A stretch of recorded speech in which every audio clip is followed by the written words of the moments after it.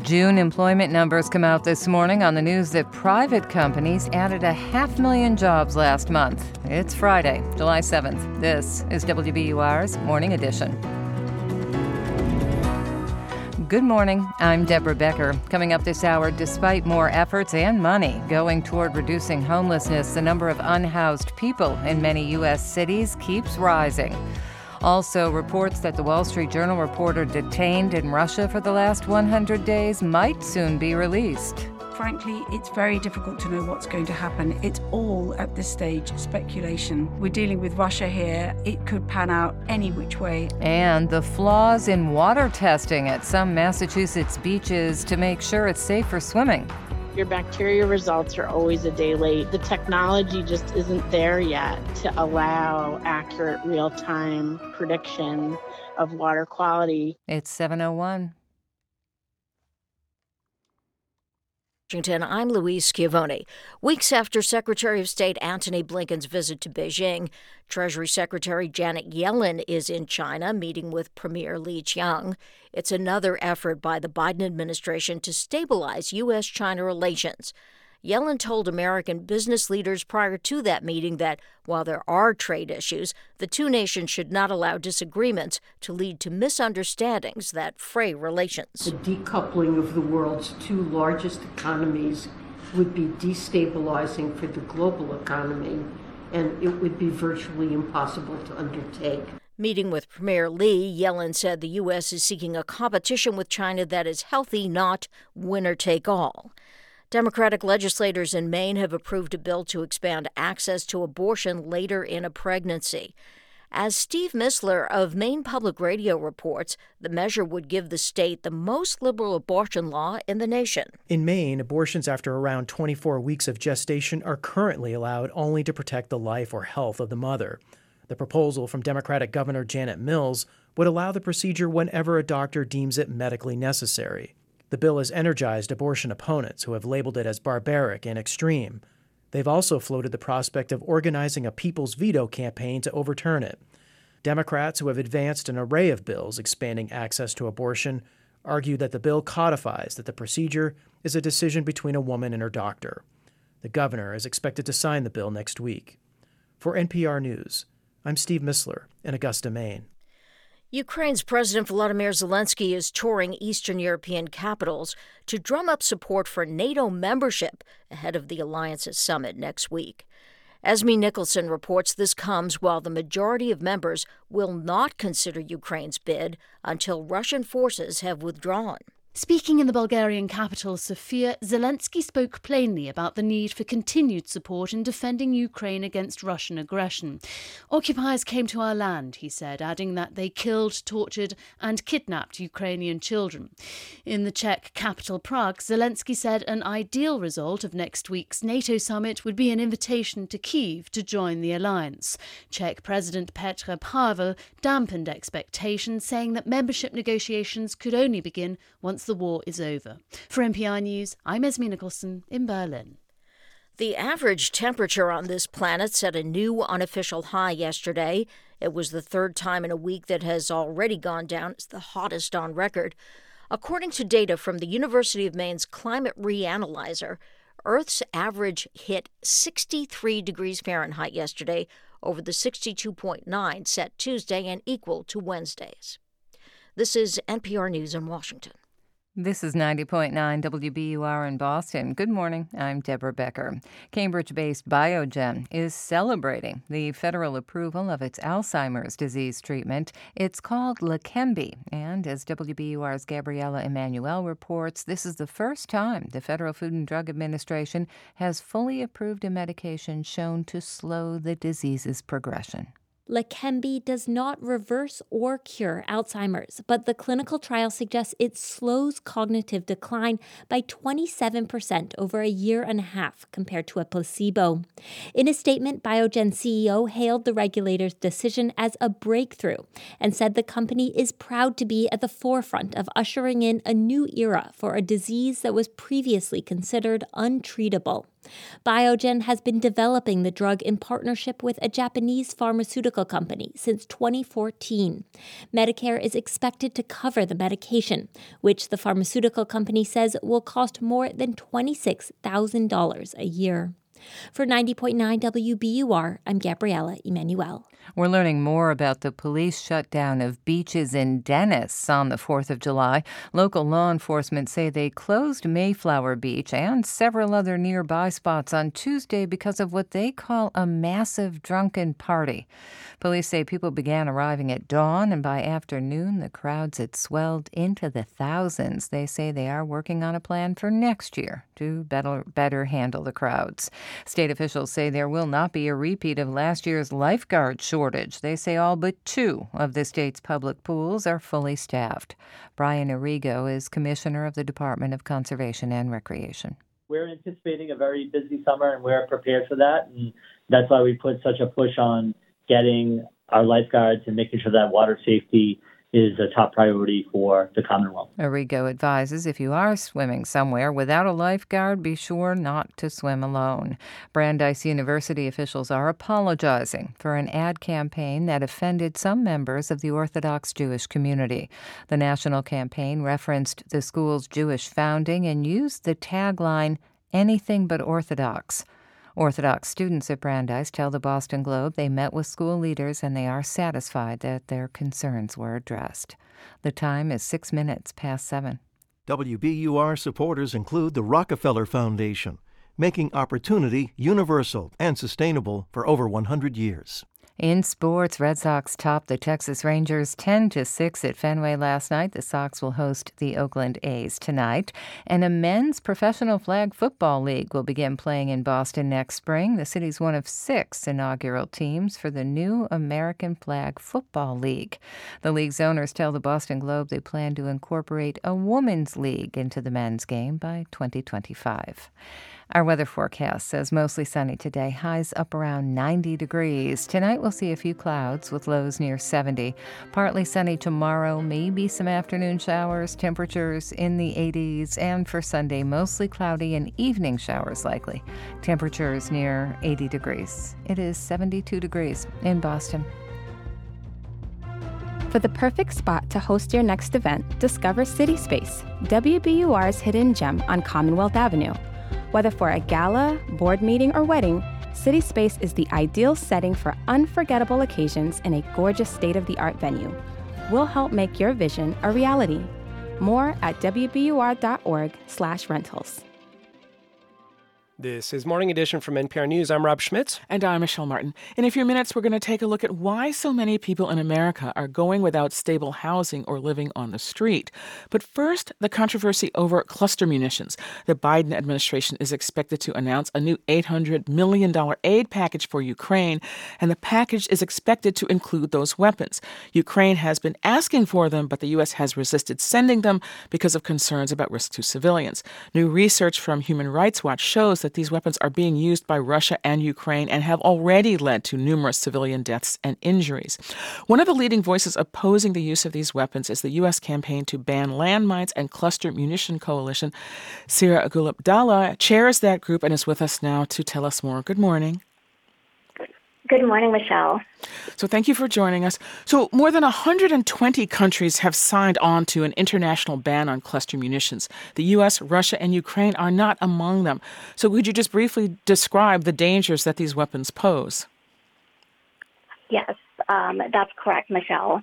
So cluster munitions are horrific weapons for many, many reasons. And really, the folks who are making the decision to potentially transfer these weapons know these, and still are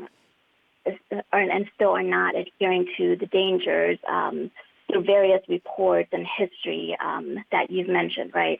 So these cluster munitions are indiscriminate. Once they're scattered through a vast amount of areas. And they have very, very high failure rates, and which means that these cluster bombs, once they're dropped, they'll continue to impact civilian lives for decades to come, as well as, killing civilians today. So the U.S. says that U.S. officials say that the failure rate of the weapons that in the U.S. sort of arsenal, which they would potentially transfer to Ukraine, that the failure rate is much less, and that lessens the danger. Do you not buy that? I would say that the failure rates that are reported from the Department of Defense are not as reliable. And I really point to the 2022 Congressional Research Service report, right? This outlines that the manufacturers claim that the failure rates are between 2 to 5%, but mine clearance experts, point to a rate that are higher at about 10 to 30%. I'll also point out that the cluster munitions that are currently in the U.S. arsenal are decades old, meaning that there's wear and tear in these weapons, right? That's why it has expiry dates, and once they're kept unused, these dud rates or failure rates will continue to increase.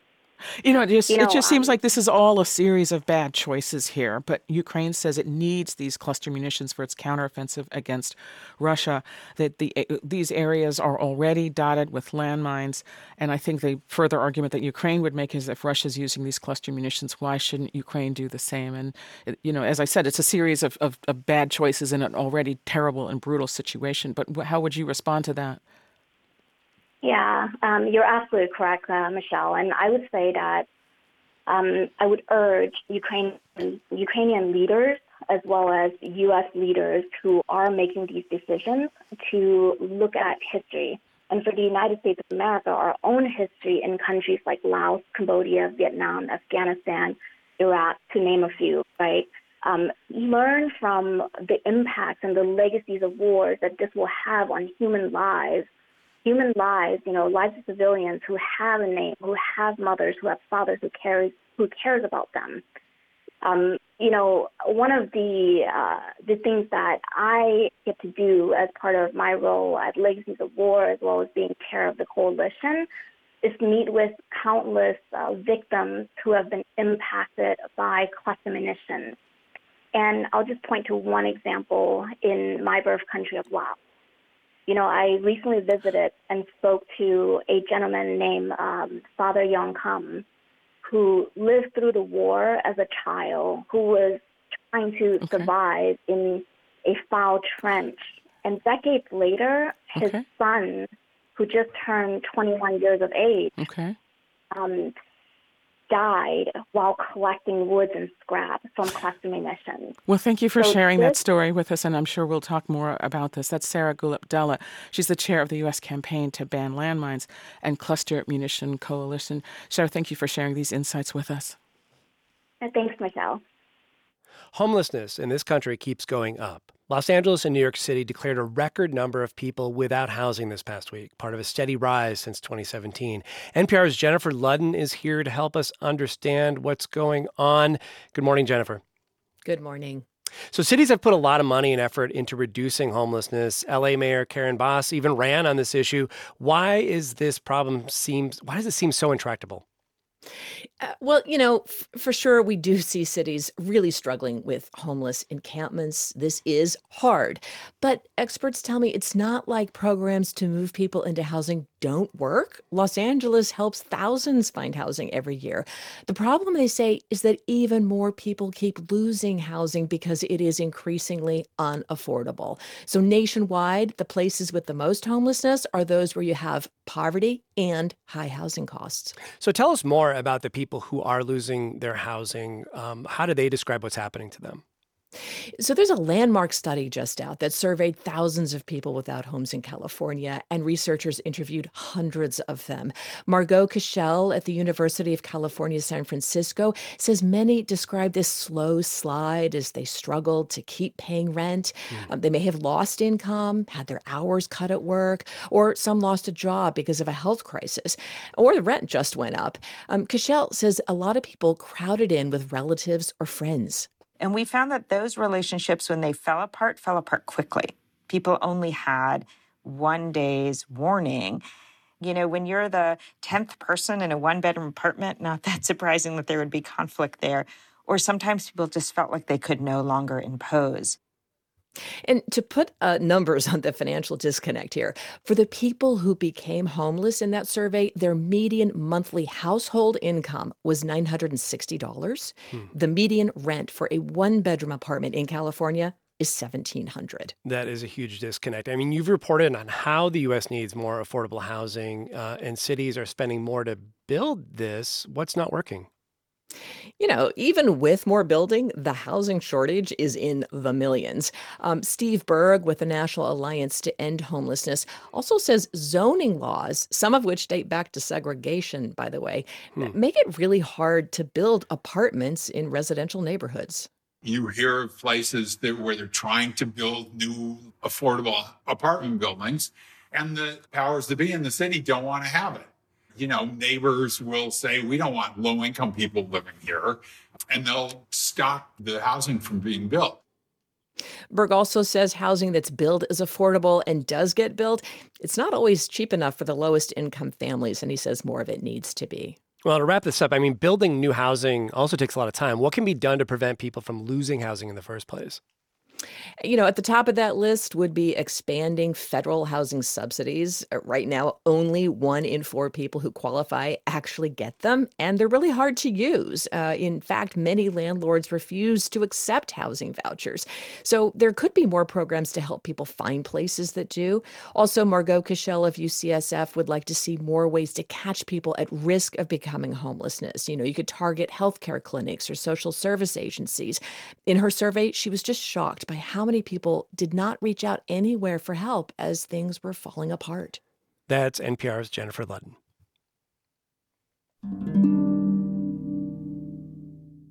In Miami, Walt Nada, an aide to former President Donald Trump, has pleaded not guilty to federal charges. Nada is accused of conspiring with Trump to withhold classified documents and obstruct a federal investigation. Trump was arraigned last month on similar charges and others, and also entered a not guilty plea. NPR's Greg Allen has this report from Miami. Walt Nada was with the Navy when he began working at the Trump White House in the mess. He hit it off with then-President Trump and became his personal aide, always nearby to bring him Diet Cokes and other things. When Trump left office, Nada left the Navy and went with him to Mar-a-Lago. According to the federal indictment, Nada played a key role in helping Trump conceal and withhold classified documents. Prosecutors say he moved dozens of boxes at Mar-a-Lago at Trump's direction. Afterwards, they allege he lied about his actions to federal investigators. Nada faces, along with Trump, 5 counts of concealing or withholding documents and taking part in a conspiracy to obstruct justice. In court yesterday in Miami, Nada's Washington, D.C.-based attorney, Stanley Woodward, told a magistrate judge his client was pleading not guilty to all 5 charges. Judge Edwin Torres asked Nada if he'd read the indictment, and he said, "Yes, Your Honor," his only words while in court. Also with Nada was his new Florida-based lawyer, Sasha Dedan. She's a former public defender with little experience in the federal judicial system. Nada faces 5 federal counts, fewer and less serious than the 31 counts facing Trump. Even so, a guilty verdict on all 5 charges could carry a significant sentence. Former federal prosecutor David Weinstein says if Nada decides to cooperate with the government, his sentence would be reduced. So he has to decide, is it in his best interest to maintain a unified front because he believes the government can't prove their case beyond a reasonable doubt? Or does he need to strike out on his own and cut the best deal that's available for him? One complicating factor is that Nada's legal fees are being paid for by Trump's Political Action Committee. Prosecutors reportedly have tried to pressure Nada to cooperate with investigators, but for now he appears to be standing by and is still working for Donald Trump. A federal magistrate has ordered the 2 men not to discuss the case with each other. A hearing is set for next Friday before U.S. District Judge Eileen Cannon. Prosecutors are asking for the trial to be delayed until December to give them time to get ready. Trump's lawyers are expected to ask for a further delay until next fall, maybe even after the presidential election. Greg Allen, NPR News, Miami.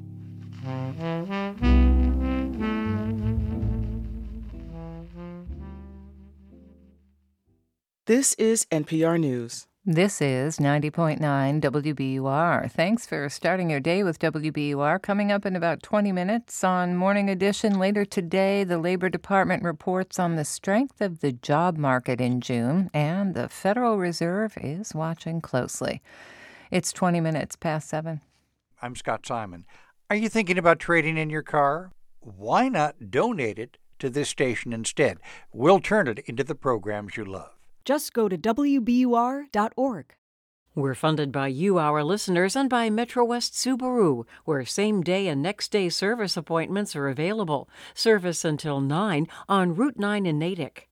Violence erupted across France after the fatal police shooting of a teen. President Macron has in part blamed video games for the clashes, and he's not the first world leader to use this widely debunked theory. Whatever may be going on in France, whatever violence is occurring, it certainly is not due to violence in video games. That story on All Things Considered from NPR News. Listen today starting at 4 on 90.9 WBUR.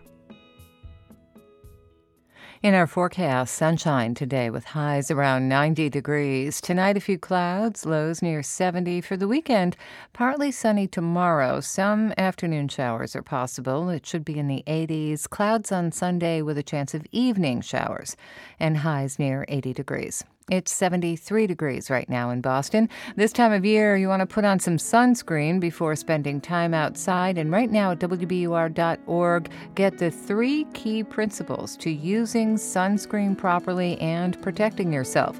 You can also learn more in our Weekender email newsletter. Sign up at WBUR.org/newsletters. Support for NPR comes from this station and from Hint, maker of fruit-infused water with no sugar or diet sweeteners.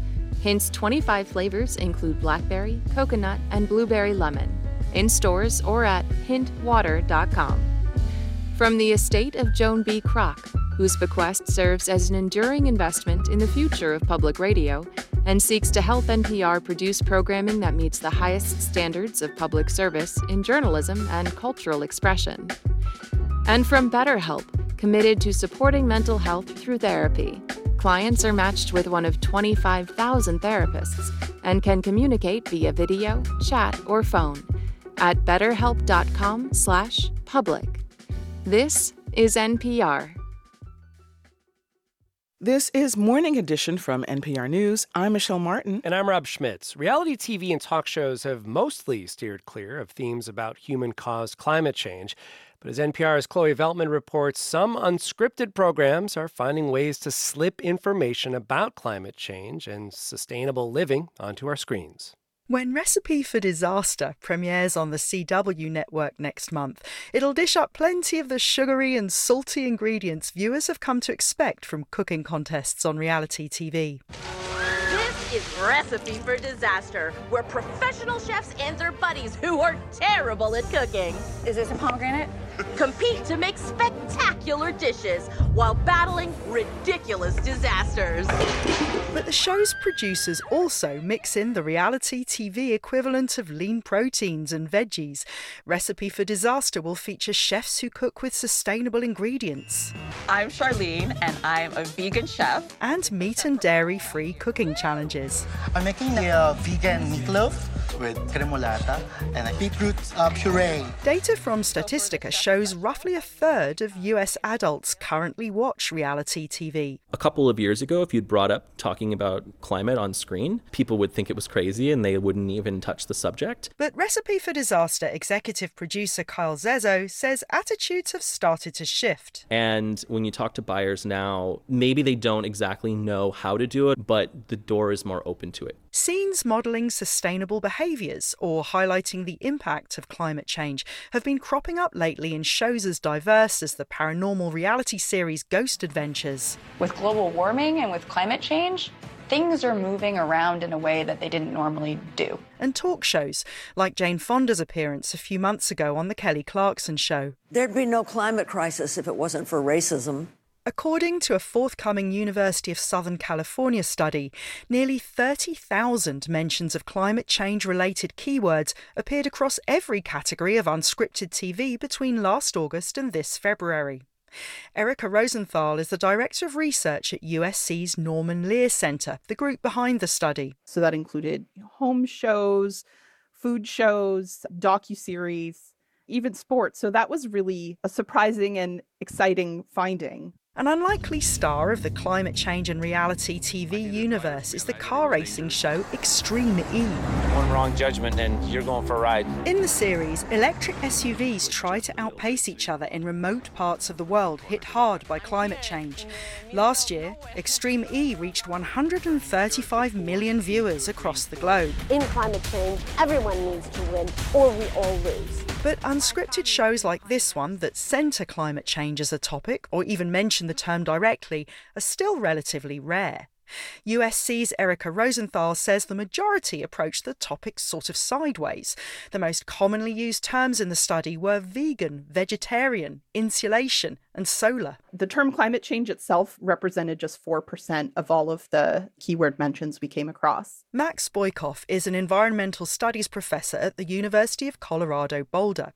He studies the intersection of mass media and climate change. Boykoff says he's not surprised that unscripted TV producers tend to sneak climate change adjacent material into their shows, rather than address the topic head on. Unscripted television is a way to get into the homes of people who otherwise may not take interest in climate change, who otherwise may see it as yet another set of challenges that they just don't want to have to deal with. But Boykoff says producers need to be bolder, since the medium has the power to reach so many people. Using that influence only to focus on small behavioural changes isn't enough. We ought not get caught up in just using a mug instead of a paper cup and thinking that we've done our job. Boykoff says climate change is a collective action problem at a global scale. Reality TV can do more to reflect this reality. Chloe Veltman, NPR News.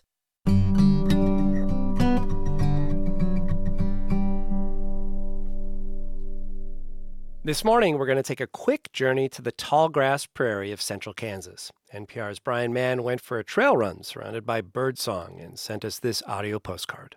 Just before dawn, I let myself in through one of the cattle gates in the Tall Grass Prairie National Preserve north of Wichita. These fences, maintained by the National Park Service, actually keep a bison herd from roaming outside the preserve's 11,000 acres.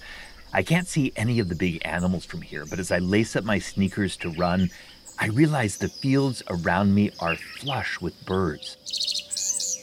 I set off running west on the gravel trail, climbing toward an enormous full moon that hangs just above the horizon. It is like a sea of grass around me. There's great waves of hills rising up, and the dawn light is just coming over the horizon. The birds, I mean, it's just crazy. At this hour, I'm the only human here. But up ahead, I see the herd of 50 or so bison, shaggy, big-shouldered beasts. They've gathered across the path, blocking it. I want to keep my distance, so I turn and wade into the waist-high grass. Then on a ridge ahead of me, maybe a football field away, a massive bull lumbers into view.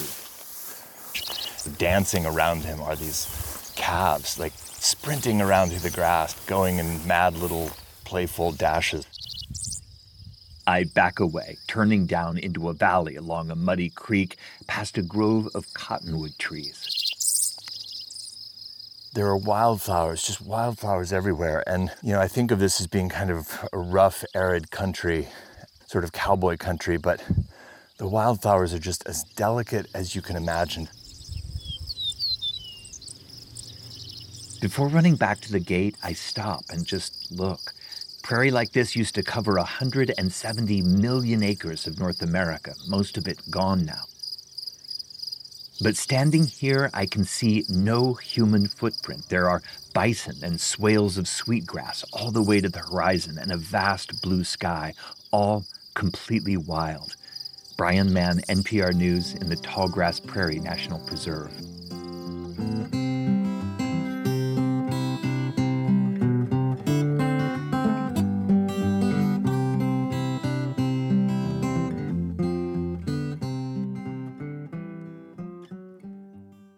This is NPR News.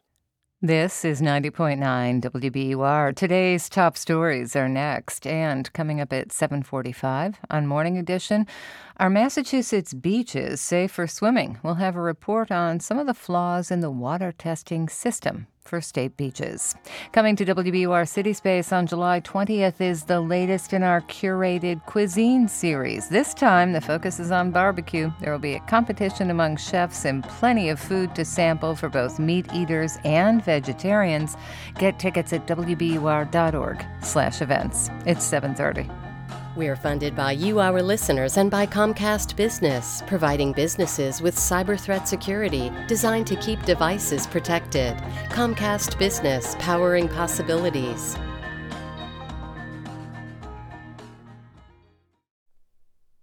Live from NPR News in Washington, I'm Dave Mattingly. Despite public concerns, Japan's nuclear regulator says it will allow the release of treated wastewater from the Fukushima nuclear power plant into the sea.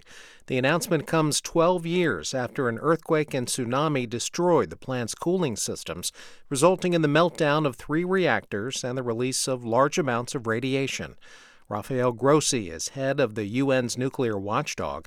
He toured the facility this week and spoke to reporters earlier today. Some people may never accept this or may always harbor suspicion, skepticism. This is logical, it's human nature. South Korea's government says it supports the decision. Later today, the Biden administration is expected to announce it's sending cluster bombs to Ukraine to be used against Russian forces. NPR's Greg Myrie in Kyiv says many nations oppose their use.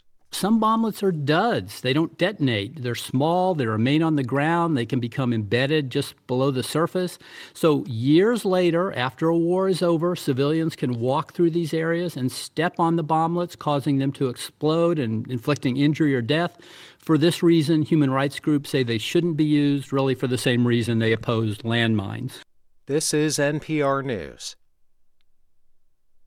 Secretary of State Antony Blinken is launching an international effort today to crack down on the manufacturing and illegal trafficking of fentanyl and other synthetic drugs.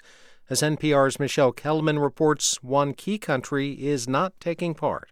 Dozens of countries and several international organizations are taking part in the virtual meeting to coordinate the fight against the illicit trade in synthetic drugs. Assistant Secretary of State for International Narcotics and Law Enforcement, Todd Robinson, says China was invited too. We don't have any indication at the moment that they're going to participate, but what I would say is this is the beginning of the process, and our hope is that all responsible countries will eventually participate. And he's hoping that other countries that are joining this new coalition will persuade China to help tackle this global problem. Michelle Kellerman, NPR News, the State Department. Authorities in New York City say a crash involving a double-decker tour bus and a second bus in Manhattan yesterday sent 18 people to hospitals. Many of those hurt suffered head and neck injuries, along with cuts and bruises and suspected fractures. That's according to a deputy EMS chief. The latest numbers on employment in the U.S. are due out next hour from the Labor Department. Economists are forecasting a slowdown in hiring as compared to the month of May. I'm Dave Mattingly in Washington. This is 90.9 WBUR in Boston. Good morning. I'm Deborah Becker. State transportation leaders say so far so good with the closure of the Sumner Tunnel. The link between East Boston and downtown closed Wednesday and will remain closed through the end of August. State Highway Administrator Jonathan Gulliver says having the holiday this week has helped. Next week, holiday travelers all come back, and that's typically when we're going to see a spike in the number of people on the roadway.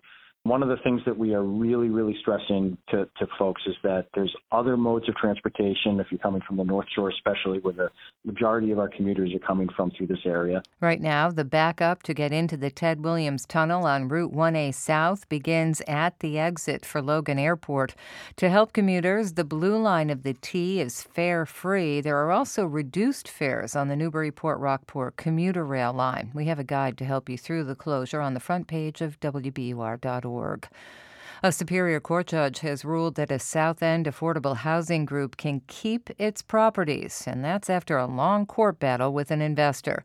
WBUR's Beth Healy has more on a case that's being widely watched in housing circles. The decision was a victory for Tenants Development Corporation, a nonprofit that's provided housing for low and moderate income families for decades.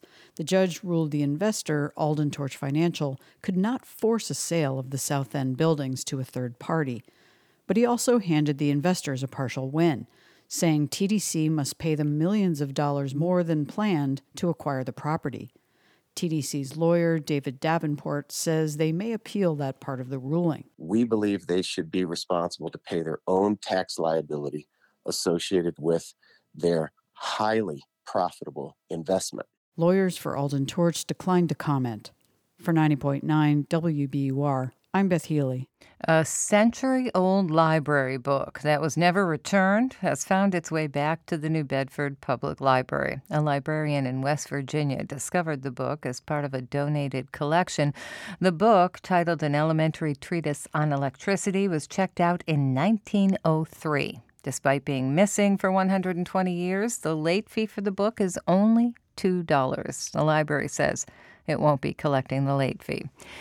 In sports, Red Sox beat the Texas Rangers 10-6 at Fenway last night. The Sox begin a 3-game series against the Oakland A's tonight. And our weather forecast, sunny today and hot. Highs around 90 degrees. Tonight, increasing clouds with lows near 70. Tomorrow should be partly sunny, although there is a chance of some scattered afternoon showers. Temperatures will be in the 80s tomorrow, and on Sunday, cloudy with highs near 80 degrees. It is 73 degrees in Boston.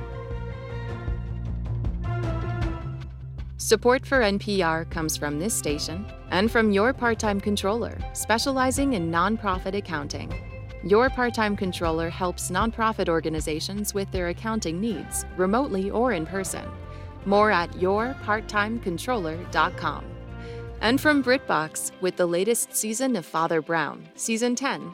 This and more mysteries following unofficial detectives, including Miss Marple and Jonathan Creek, streaming at BritBox.com/NPR. This is NPR. It's Morning Edition from NPR News. I'm Michelle Martin. And I'm Rob Schmitz. Job growth has been remarkably resilient over the last 12 months, with more than 4 million jobs added. Forecasters keep expecting a slowdown in hiring, but it hasn't really materialized yet. For more, we're joined by NPR's Scott Horsley. Scott, hello. Good morning, Rob. So May was another surprisingly strong month for job growth. What's the outlook for June? Once again, forecasters are anticipating that hiring will cool off a bit, but they could be in for another surprise. Just yesterday, the payroll processing company ADP issued its own tally of job growth for June, and it showed nearly 500,000 jobs added that month. Now, that would be a big increase from an already big number in May, and it would be about double what forecasters have predicted for June. Wow. A warning, though, ADP's numbers are not very reliable when it comes to foreshadowing what the official government jobs numbers will show. That said, you can't dismiss the ADP report out of hand. We do know that consumers continue to spend money on things like restaurant meals and recreation, and ADP's Neela Richardson says that's where her company is seeing a lot of new jobs being added. We're seeing that consumer-facing services are really leading the way in last month's job creation. Essentially, jobs are following the consumer. They may be hesitant to spend on big-ticket items, but they are more willing to spend on travel, on retail, on the very industries that we've discussed. A survey of business managers released yesterday also hinted at strong employment growth in services. There was no hint of recession in that business outlook, and that's in stark contrast to a separate survey of manufacturing managers, which found more factories cutting jobs than adding workers in June. Okay, so it sounds like kind of a two-speed economy, with some employers and some industries adding workers faster than others. That's right, and that's not surprising given the way the Federal Reserve has aggressively raised interest rates for over a year now in its battle to control inflation. Some industries are more sensitive to rising interest rates than others. Manufacturing is particularly sensitive, so not a surprise to see a slowdown in job growth there. Ordinarily, you would think construction would also be hard hit by rising interest rates, but construction employment's actually held up pretty well. And Richardson, who was a housing economist before she joined ADP, says home builders are actually staying busier than you might expect, even though costly mortgage rates have put a damper on the overall housing market. Usually about 10 to 15% of that market is new construction. Currently, new home sales are 30% of the market because of the lack of existing homes. And as a result of those robust new home sales, construction companies continue to add workers. We'll see if that trend extended into June. So what about those workers? Are there enough people to fill all these jobs? You know, we continue to hear about worker shortages in some industries, notably healthcare, but overall, those complaints have quieted a bit. You know, more people have been joining the workforce in recent months, and that's made the competition for workers a little bit less frantic. That also shows up in the moderation of wage gains. Wages are still going up, but not as fast as they had been. And that's actually probably comforting for the Federal Reserve, which has been worried that if wages rise too quickly, that would put more upward pressure on inflation. What's more, even though wage gains have cooled in recent months, their wages are now going up faster than prices. So workers are finally seeing a real increase in their buying power. That said, the battle against inflation is not over. The Fed's still expected to raise interest rates again this month, and that sent the stock market tumbling yesterday with the Dow falling more than 360 points. That's NPR Chief Economist Correspondent Scott Horsley. Scott, thank you. You're welcome. Today marks 100 days since Wall Street Journal reporter Evan Gershkovich was detained in Russia. Moscow accuses the journalist of espionage, a charge that he, the paper, and U.S. officials vehemently deny. Gershkovich is the first Western journalist to be held in Russia since the Soviet era, and the charge could send him to prison for up to 20 years. But there are some new reports that a prisoner swap may be under consideration.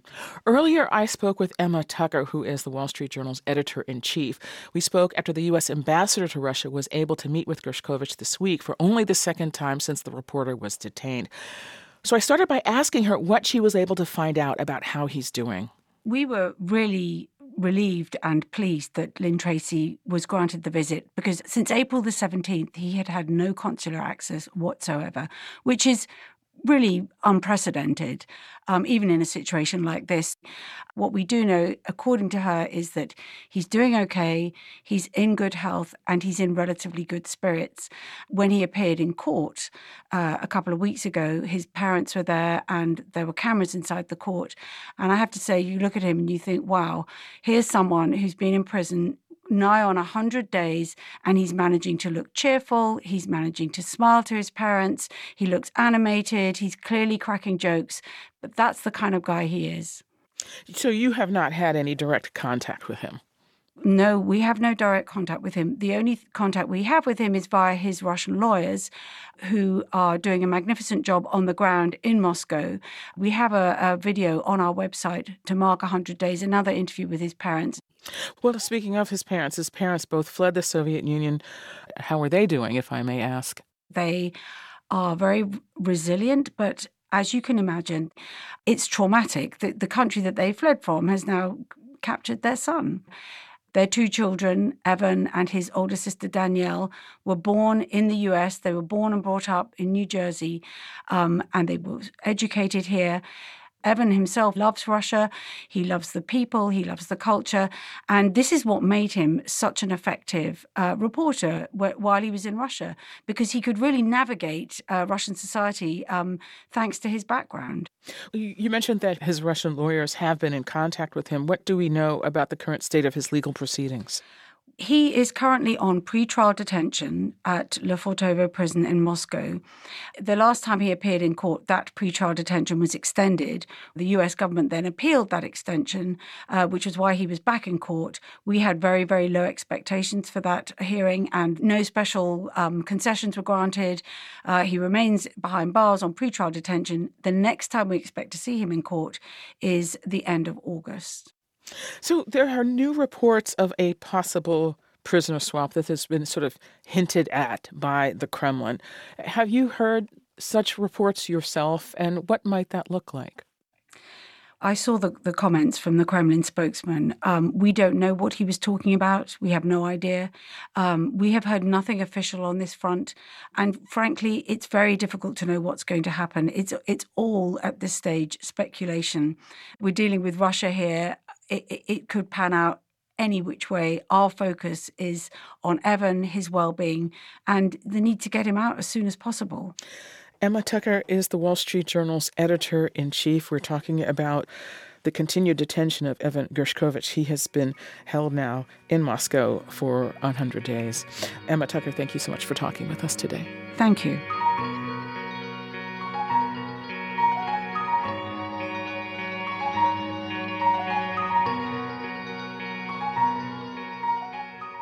This is NPR News. This is 90.9 WBUR. Coming up at the top of the hour on Morning Edition, the FDA has granted full approval to Leqembi, the first drug shown to slow down Alzheimer's disease. Cambridge-based Biogen helped develop the drug.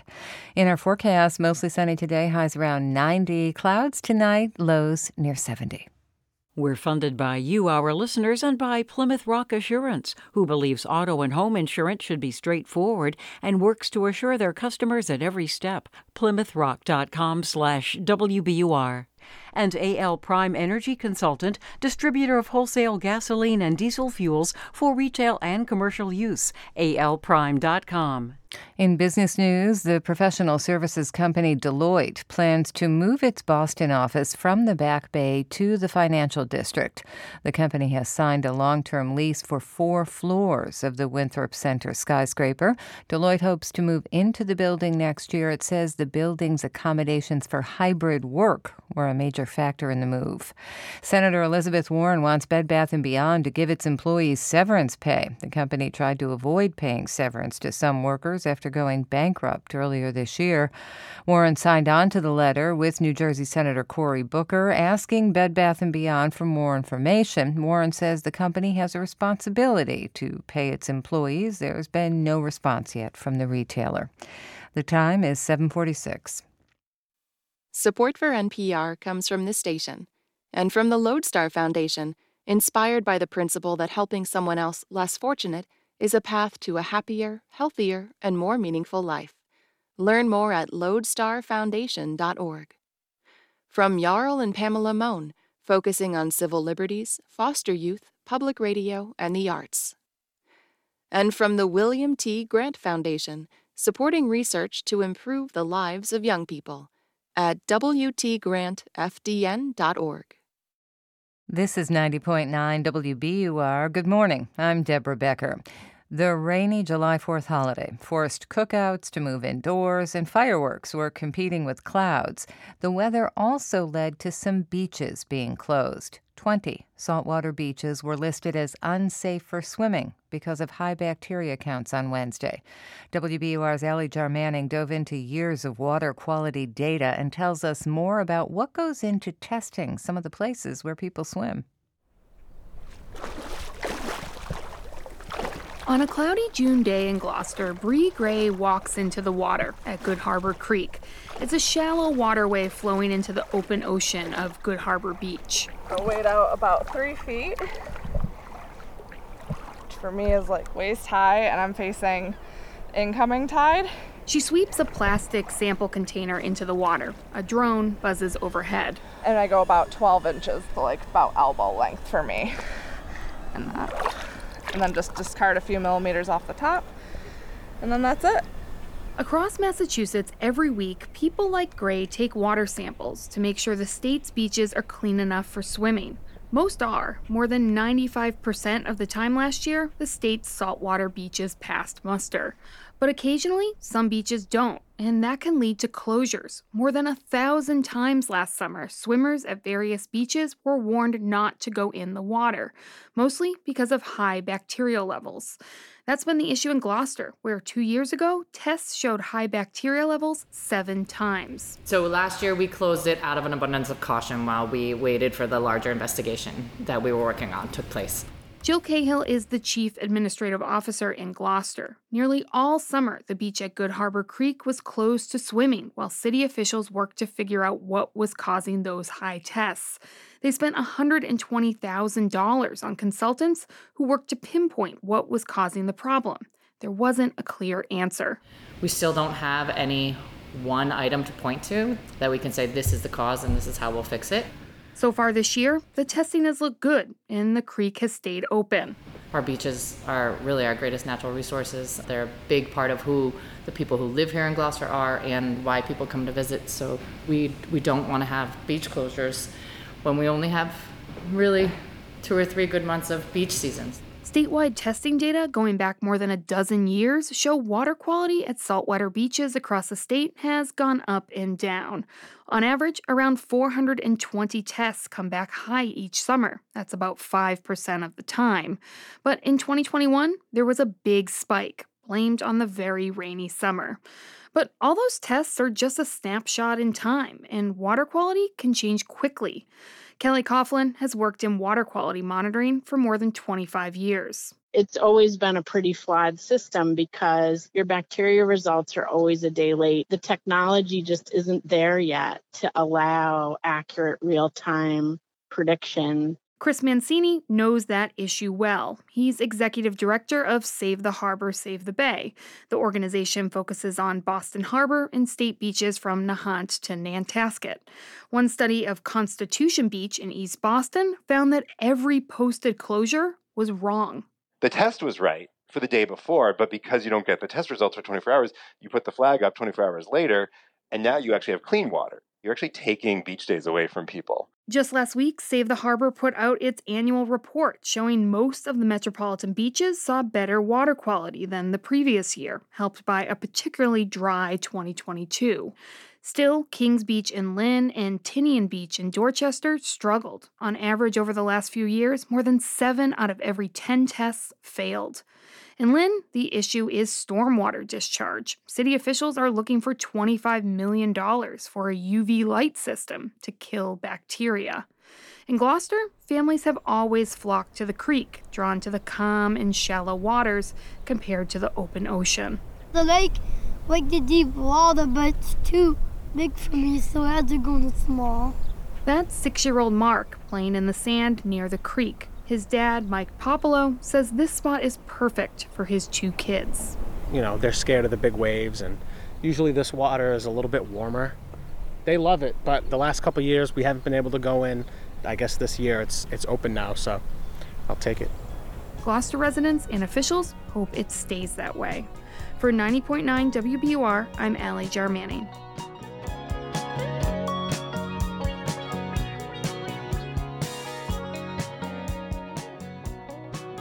Coming up in about 20 minutes on Morning Edition, a new strategy to try to make shipping more environmentally friendly. It's 9 minutes before 8.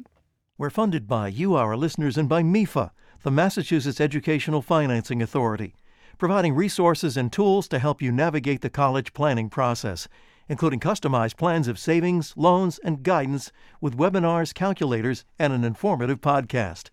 More information at mefa.org. Here are some of the stories we're following this Friday morning. Some human rights groups are unhappy with the Biden administration's decision to provide Ukraine with controversial cluster munitions. The gunman who killed 23 people at a Walmart in El Paso, Texas in 2019 is due to be sentenced today, and the Food and Drug Administration has granted full approval for an Alzheimer's drug made in part by Cambridge-based Biogen. Stay up to date on the news all day here on 90.9 WBUR and on the WBUR mobile app. Decades before the Supreme Court's recent ruling striking down affirmative action, voters in California did the same, ending affirmative action in the nation's largest state higher ed system. California offers lessons because it has struggled with this for 25 years and has demonstrated how you can increase diversity without the use of race in admissions. That's On Point this morning at 10 on 90.9 WBUR, Boston's NPR news station. In our forecast, sunshine today, highs around 90 degrees. A few clouds tonight with lows near 70, and tomorrow should be partly sunny, maybe some afternoon showers, highs in the 80s. It's Morning Edition from NPR News. I'm Michelle Martin. And I'm Rob Schmitz. Presidential candidates are ramping up their campaigning in New Hampshire ahead of next year's election. State law requires it to hold the first primary in the country. But President Biden is proposing that South Carolina votes first in the Democratic race. The dispute means it's unlikely his name will be on the New Hampshire ballot, leaving an opening for his challengers. Here's New Hampshire's Public Radio's Josh Rogers. In some ways, it feels almost like any other New Hampshire summer in the run-up to a presidential primary. Big-name candidates are showing up and doing their thing.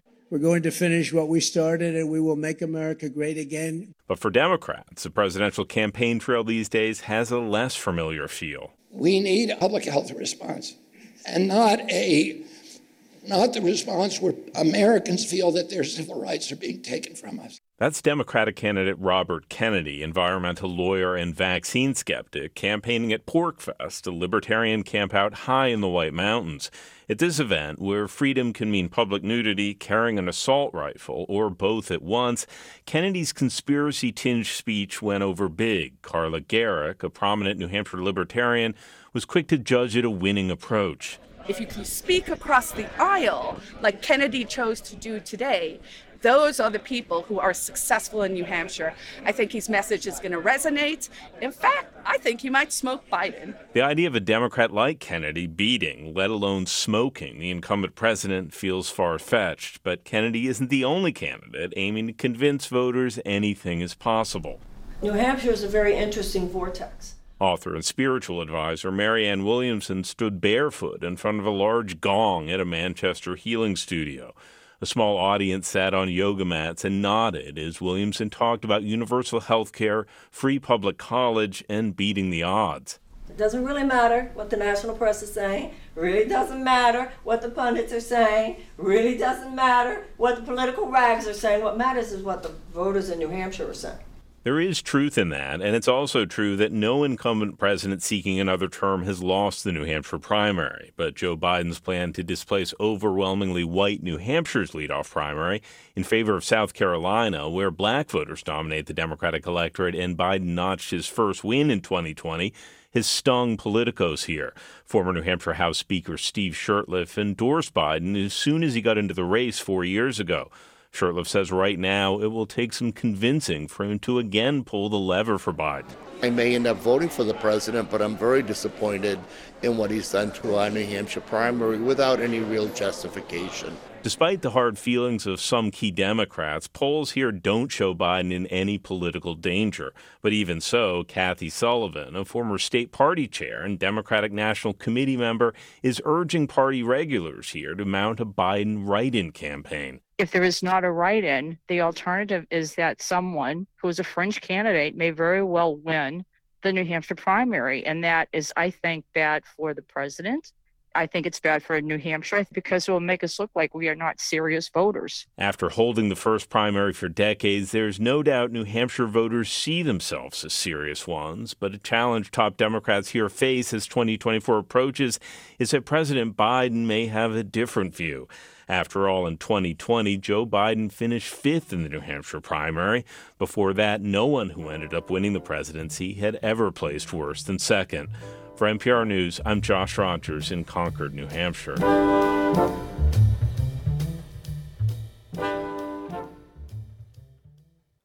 Heat records have been set around the world this week. Global average temperatures soared, making July 4th the hottest day on record. How do we know that? Rebecca Hersher from NPR's Climate Desk explains. Scientists, they track day-by-day data about the air temperature on Earth. They plug in millions of measurements from things on the ground and from satellites into a computer model. And that preliminary data shows that the average temperature on July 4th on planet Earth was the hottest on record. And it beat out the previous record, which was from August 2016, by about half a degree. One day, half a degree. That might not sound like a big deal, but Hersher says it really is. This one really hot day, it's not that important all on its own. But it matters because it's part of a larger trend of record-breaking heat. The month of June this year was likely the hottest June ever recorded, and that's according to early data from the federal government. And it isn't just the U.S. dealing with dangerous temperatures. It's also very hot in a lot of other parts of the world right now. So China, North Africa, the Middle East. Millions of people are experiencing life-threatening heat. Hersher points out the rising temperatures are part of a pattern that began well before this summer. If we zoom out even more, we can see that the last 8 years, they are the hottest 8 years on record, going back all the way to the 1800s. So the Earth is getting steadily hotter, and that is because humans are changing the climate. But climate change is just part of the equation when it comes to this latest wave of sweltering heat. Climate change is a huge factor whenever we're talking about hot weather. And of course, climate change is caused by humans burning fossil fuels and releasing greenhouse gases. Now, on top of human-caused climate change, there's also natural cyclic climate pattern that's happening right now called El Nino.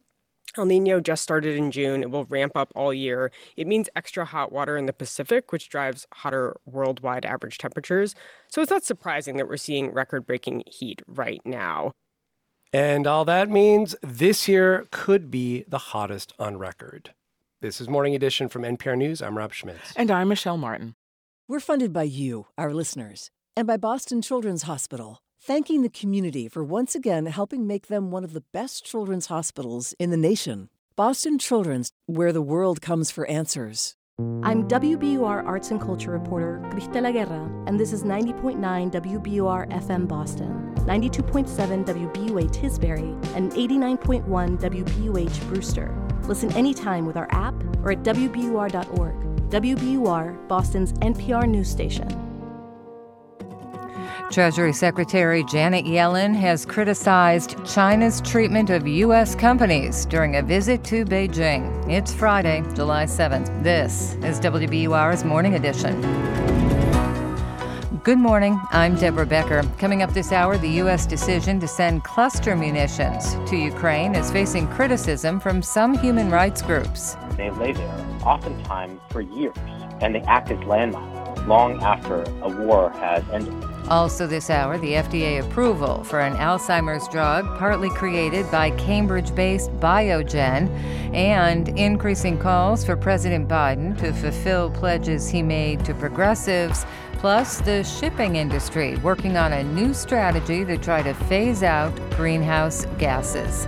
Forecast says sunny today, highs near 90, some showers this weekend. It's 8:01. Live from NPR News in Washington, I'm Louise Schiavone.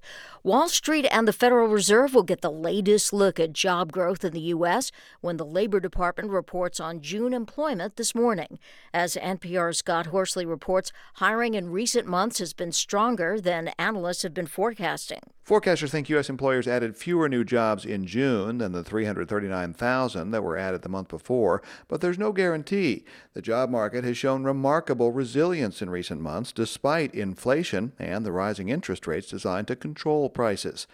The payroll processing company ADP counted nearly 500,000 new private sector jobs last month, with most of the gains coming from in-person services, such as restaurants and recreation.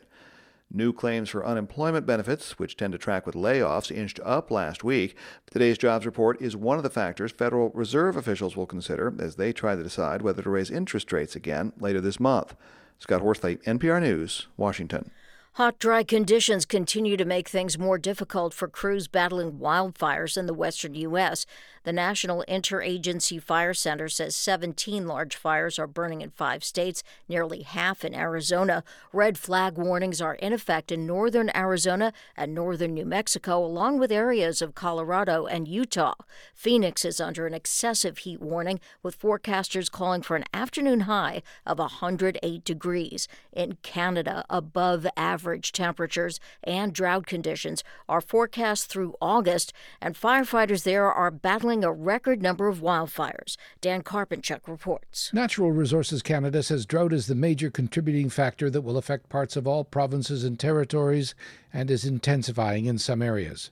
The Director General of the Northern Forestry Centre says when drought is coupled with forecasts of higher than normal temperatures, it's expected there will be even more wildfires. Those conditions will likely increase wildfire risk from British Columbia to western Labrador. Officials say there have been more than 3,400 forest fires this season, well above the 10-year average.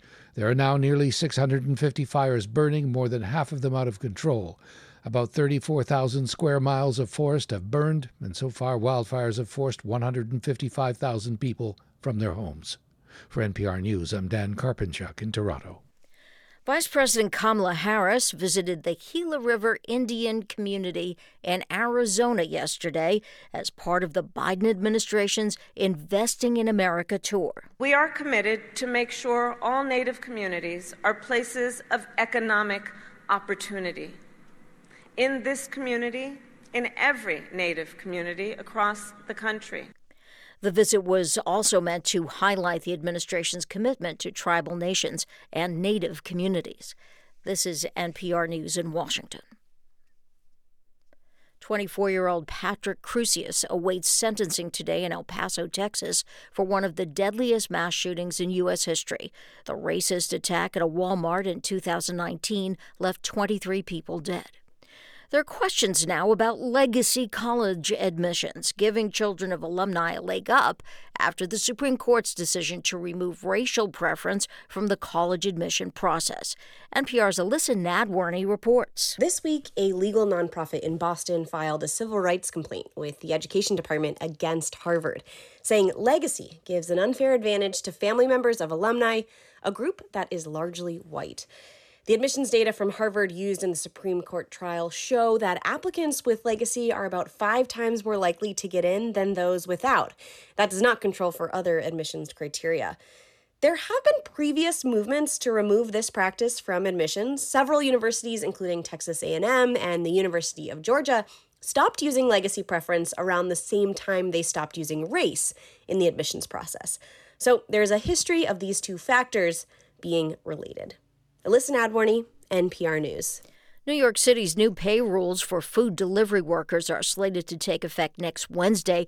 But before that, Uber Eats, DoorDash, and Grubhub are suing to block the rule. New York City is mandating an increased pay rate of $17.96 an hour.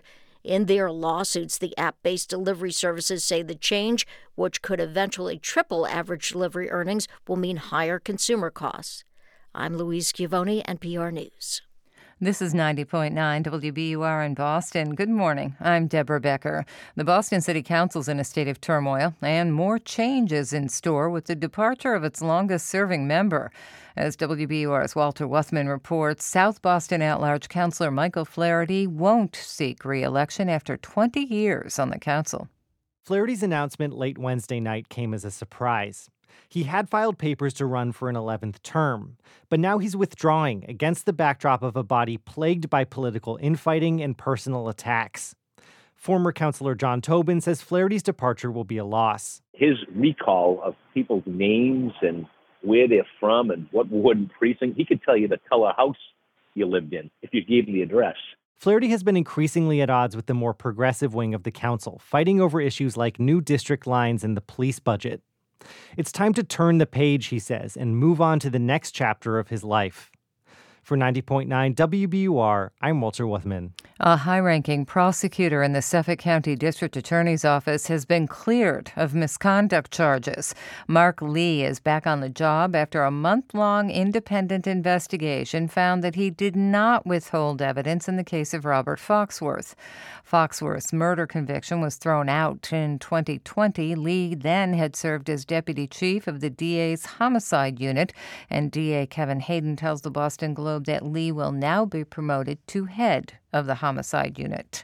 Massachusetts Attorney General Andrea Campbell's office has released regulations designed to protect the information of undocumented immigrants looking to get a driver's license.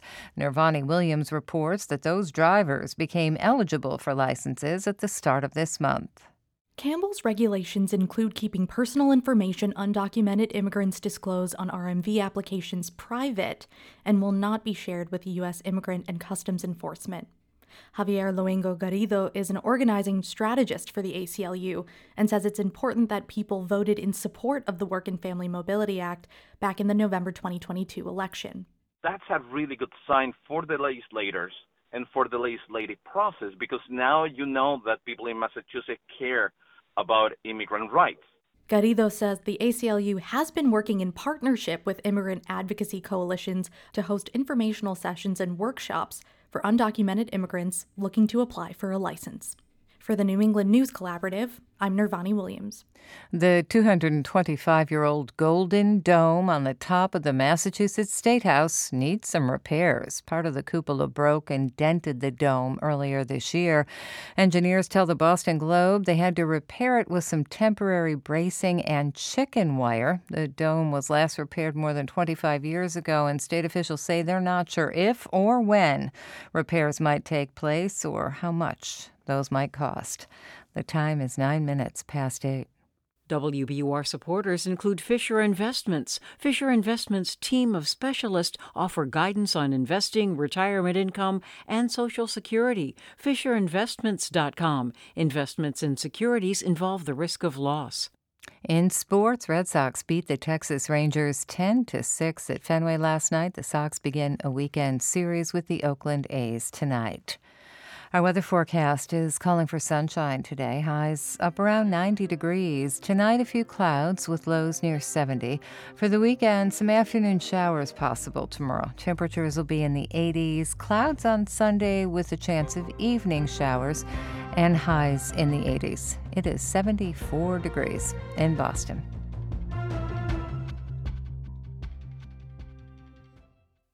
It's Morning Edition from NPR News. I'm Michelle Martin. And I'm Rob Schmitz. Coming up, we'll talk with NPR's Jackie Northam about how the international shipping industry plans to phase out greenhouse gas emissions.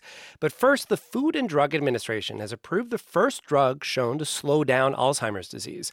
The approval means many Medicare patients will now have access to the drug called Leqembi. NPR's John Hamilton has more.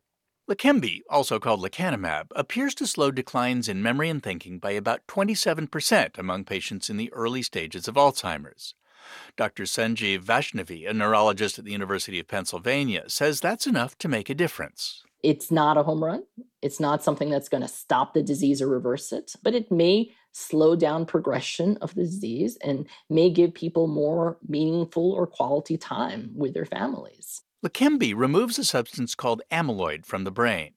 Vaishnavi says the buildup of amyloid is part of the process that leads to dementia. I think it's very exciting that we're entering into a precision medicine era where we're targeting the actual pathology of the disease. The federal Medicare health insurance program has agreed to cover the treatment for patients who have early signs of Alzheimer's and elevated levels of amyloid. That's potentially more than 1 million people. But Vaishnavi expects use of the drug to be limited at first, in part because of its side effects. People are aware of it, but I think they are a little wary because they do hear about bleeding or swelling in the brain, and they are concerned, and I think rightfully so. Also, Leqembi requires an intravenous infusion every other week and periodic brain scans to detect side effects. Joanne Pike is president and CEO of the Alzheimer's Association. She says if lots of patients do want the drug, the U.S. simply isn't ready to start treating them. We don't have enough specialists who understand how to provide this treatment. We don't have enough primary care physicians with knowledge and the confidence to diagnose or provide a referral. Pike says even so, Leqembi's approval represents the start of a new era. This is an incredible point for the Alzheimer's cause overall, to even be having this conversation to say there is a treatment. Especially one that isn't burdened with controversy. 2 years ago, the FDA granted conditional approval to a drug called Aduhelm. It also removed amyloid from the brain, but it was unclear whether Aduhelm slowed down the loss of memory and thinking. So many doctors refused to prescribe it, and Medicare declined to cover the drug. Pike says Leqembi shouldn't have those problems. It seems that the scientific and clinician community understands the difference in this moment with Leqembi versus Aduhelm. What scientists have learned about Leqembi is thanks to people like this couple in St. Charles, Missouri. I am Ken Bell. I'm Susan Bell. And what are your ages? I am 77. I am, what am I? I forgot. You are 70 right now. 70. Susan began showing signs of Alzheimer's about 4 years ago, so she enrolled in a clinical trial of Leqembi at Washington University in St. Louis. Ken and Susan say the drug hasn't halted her disease. There has been some degradation in her cognitive powers and so forth. But the decline has been relatively slow. The couple are still able to travel and play golf. Ken says that might be because the drug is working. We don't have enough experience like the medical folks do to determine what would have happened, what is normal. Still, Susan thinks other people in the early stages of Alzheimer's should try Leqembi. I would tell them, go for it, because you really don't have anything to lose, is the way I put it. In the next year or so, doctors should get a better idea of how many people are following that advice. John Hamilton, NPR News. President Biden made some major promises to the more progressive wing of his party on his way to the White House. He said he'd forgive student loans and new drilling on federal lands and make 2 years of community college free for all. So far, his record on delivering on these promises has been mixed. And in the run-up to 2024, some progressive voters and activists want Biden to do more and do it faster. Deepa Shivaram covers the White House for NPR and is with us once again to tell us more about this story. Good morning. Hey, Michelle. So let's start with student loans. The Supreme Court blocked Biden's debt relief plan last week. Obviously a disappointment for people who were counting on that, even maybe budgeting for that. But how are progressive voters responding to that? And I'm particularly interested in if they blame Biden or the court for their disappointment about all this. Yeah, there's definitely a little bit of a sentiment among some progressive voters that Biden overpromised on forgiving student debt. You heard the president say that he knows people are disappointed, but he rejected that he gave people false hope, and he's trying to lay the blame on Republicans. But what has also stood out to progressive groups that I spoke with is that Biden bounced back with another plan immediately. It'll take longer, but they were happy that Biden didn't just throw his hands up on this issue. And they think he should apply that same strategy to some other issues as well. Here's Joseph G. Varghese. He's with a group called Our Revolution. It's a political organization which was started by supporters of Senator Bernie Sanders.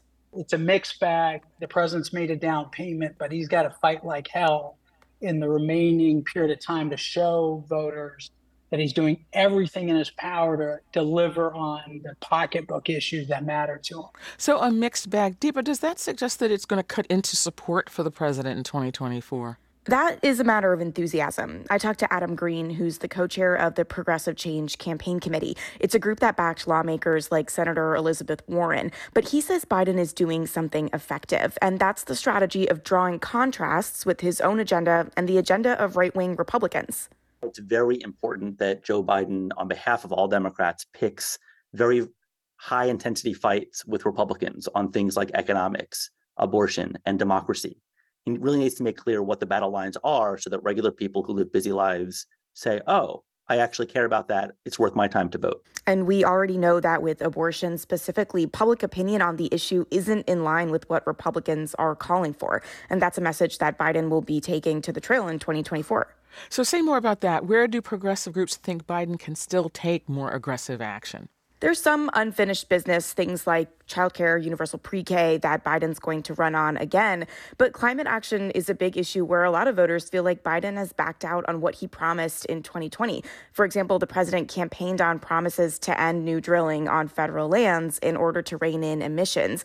But he approved a new venture in Alaska called the Willow Project earlier this year. Millions of people petitioned against it. And climate activists see it as the total about-face and a disappointment for people who voted for Biden based on his climate agenda.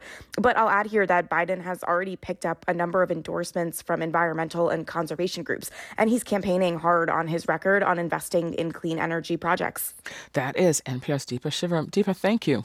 Thank you. On any given day, roughly 60,000 ships carrying everything from appliances to sneakers are plying the world's waterways. An international shipping conference this week in London is trying to adopt a new strategy to phase out greenhouse gases created by the industry.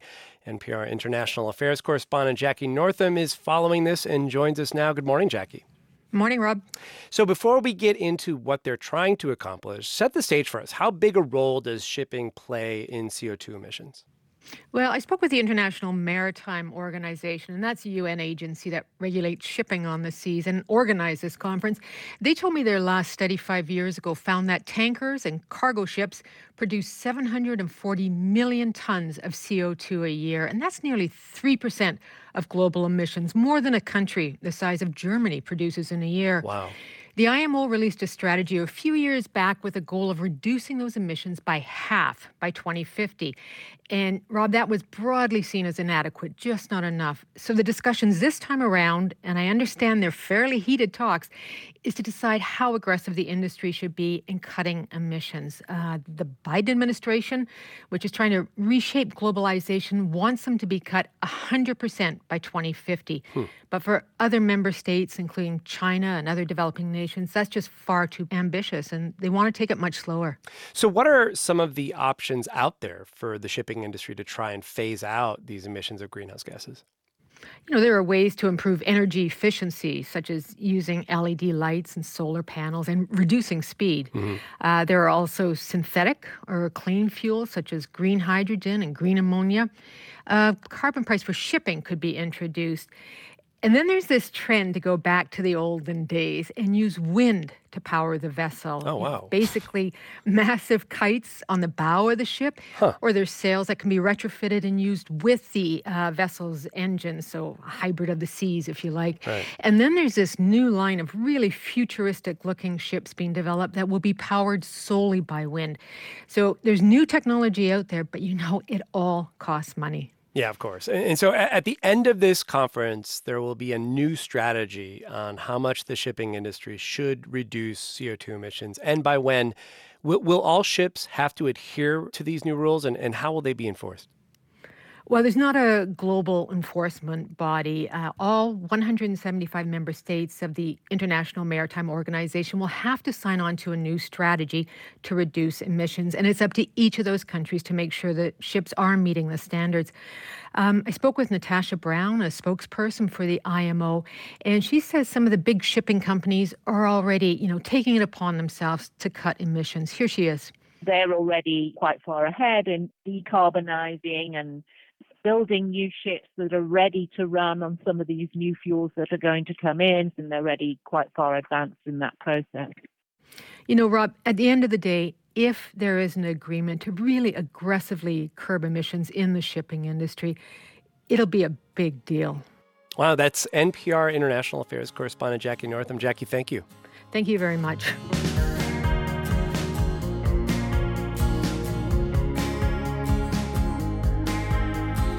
Coming up this afternoon on All Things Considered, after massive precipitation this year, California's long dry Tulare Lake is back, and the indigenous tribe that once built its community around it is celebrating. Listen wherever you are, on your phone, your computer, your smart speaker, or on the radio.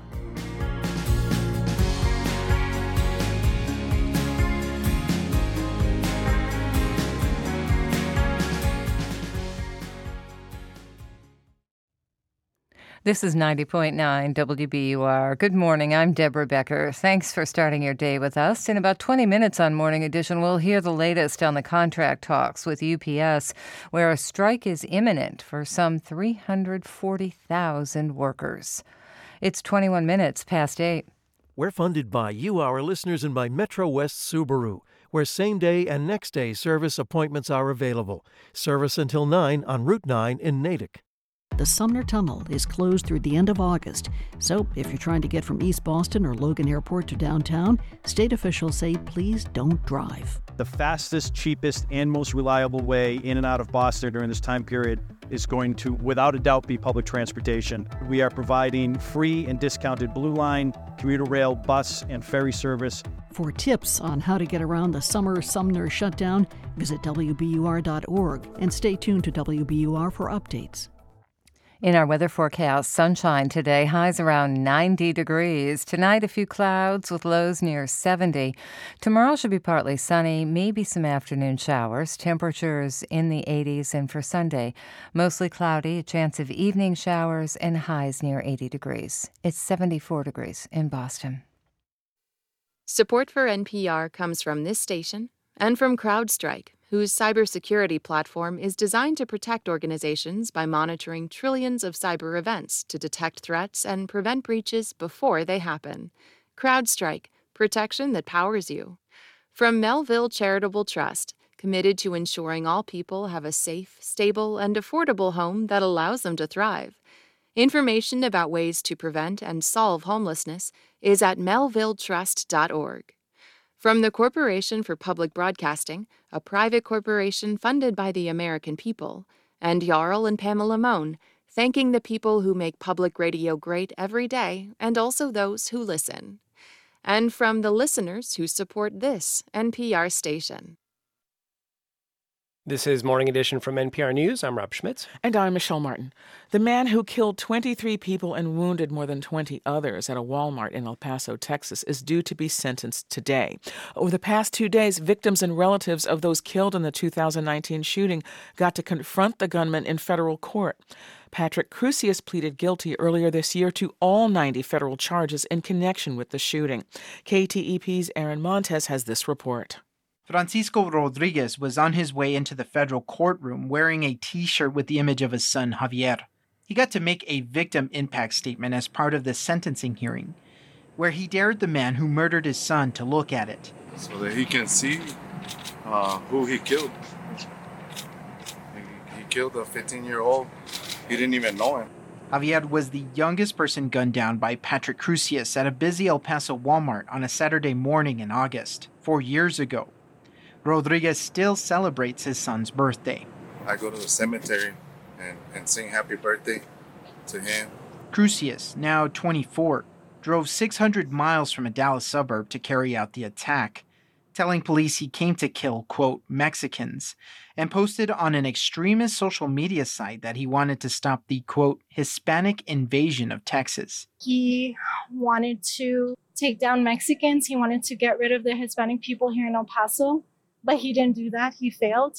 Amaris Vega was among those who filled the federal courtroom to give a victim impact statement. And now he's in a room full of Hispanic people. And he didn't win. We're still here and we're not going anywhere. For 2 full days now, people of all ages have been filling the courtroom. They let out their anger and frustration at the gunman, calling him the devil, a monster, and repeatedly referring to him as a coward. More than half of those killed at the Walmart were over 60. The oldest victim was a 90-year-old man. Vega's mother and grandmother were wounded but survived. Her 82-year-old aunt, Teresa Sanchez, died. Her brother, Christopher Marmolejo, said there is still a threat from extremists. He's a white supremacist, and there's a million of them out there. Crusius is expected to serve 90 consecutive life sentences in federal prison. He could get the death penalty when the case is tried by the state of Texas. For NPR News, I'm Aaron Montes in El Paso. It's time for StoryCorps. When Tom Badgett sat down for an interview with his daughter, Jordan Pirelli, he remembered growing up in small-town Tennessee during the 1950s and his complicated relationship with his dad. I've heard you say before, I walk by a mirror and I think it's my father. I do. It's creepy sometimes. So tell me about him. Well, he was president of a major community bank. But if I were to try to summarize his overall personality when I was young, I'd have to say distant. I remember Mother saying he was a good provider, but he never changed a diaper and never fed a kid. He came home from work and went straight to a bottle. He was drunk, really drunk, a lot of the time. I remember him going out in the backyard and kind of falling down and going to sleep in the middle of the day on Saturday. And when I was 9, I'm in the garage and there's this blanket over something in my wagon. I pulled the blanket aside and it's my neighbor's mailbox. Well, Dad came home late and he made the curve a little long and took the mailbox with him. So do you have a memory of a time where he really came through for you? Yeah. It's a Sunday morning and he says, let's go take a drive. We're driving in his 56 Ford. I've got to be 15. He says, you want to drive? Now, why that's funny is a couple of months before, Mother and Dad go to Florida and leave me there because I'm in school. And I teach myself to drive his car. And he knew that, of course. I wondered. I said, okay, I'll drive. Well, we met a car. And he said, always look to the side of the road. Look where you want to go, not what you're trying to avoid. And that rings in my ears every time I try to make a decision. Look where you want to go. After he died, what did you learn about him that surprised you? I came in for the funeral, and people are coming in and saying, your dad's going to be missed, or I can't tell you how thankful I am what your dad did for me when he was at the bank. But one guy, obviously a farmer, I mean, he was at his funeral wearing overalls, boots, beard. He takes my hand and he said, you know, your dad knew I couldn't afford that loan, but he gave it to me anyway. And I paid back every damn penny of it. And that stuck with me because we didn't always see that level of care at home. But as I look back, he was there in the way he could be. We are the sum of all of our parts.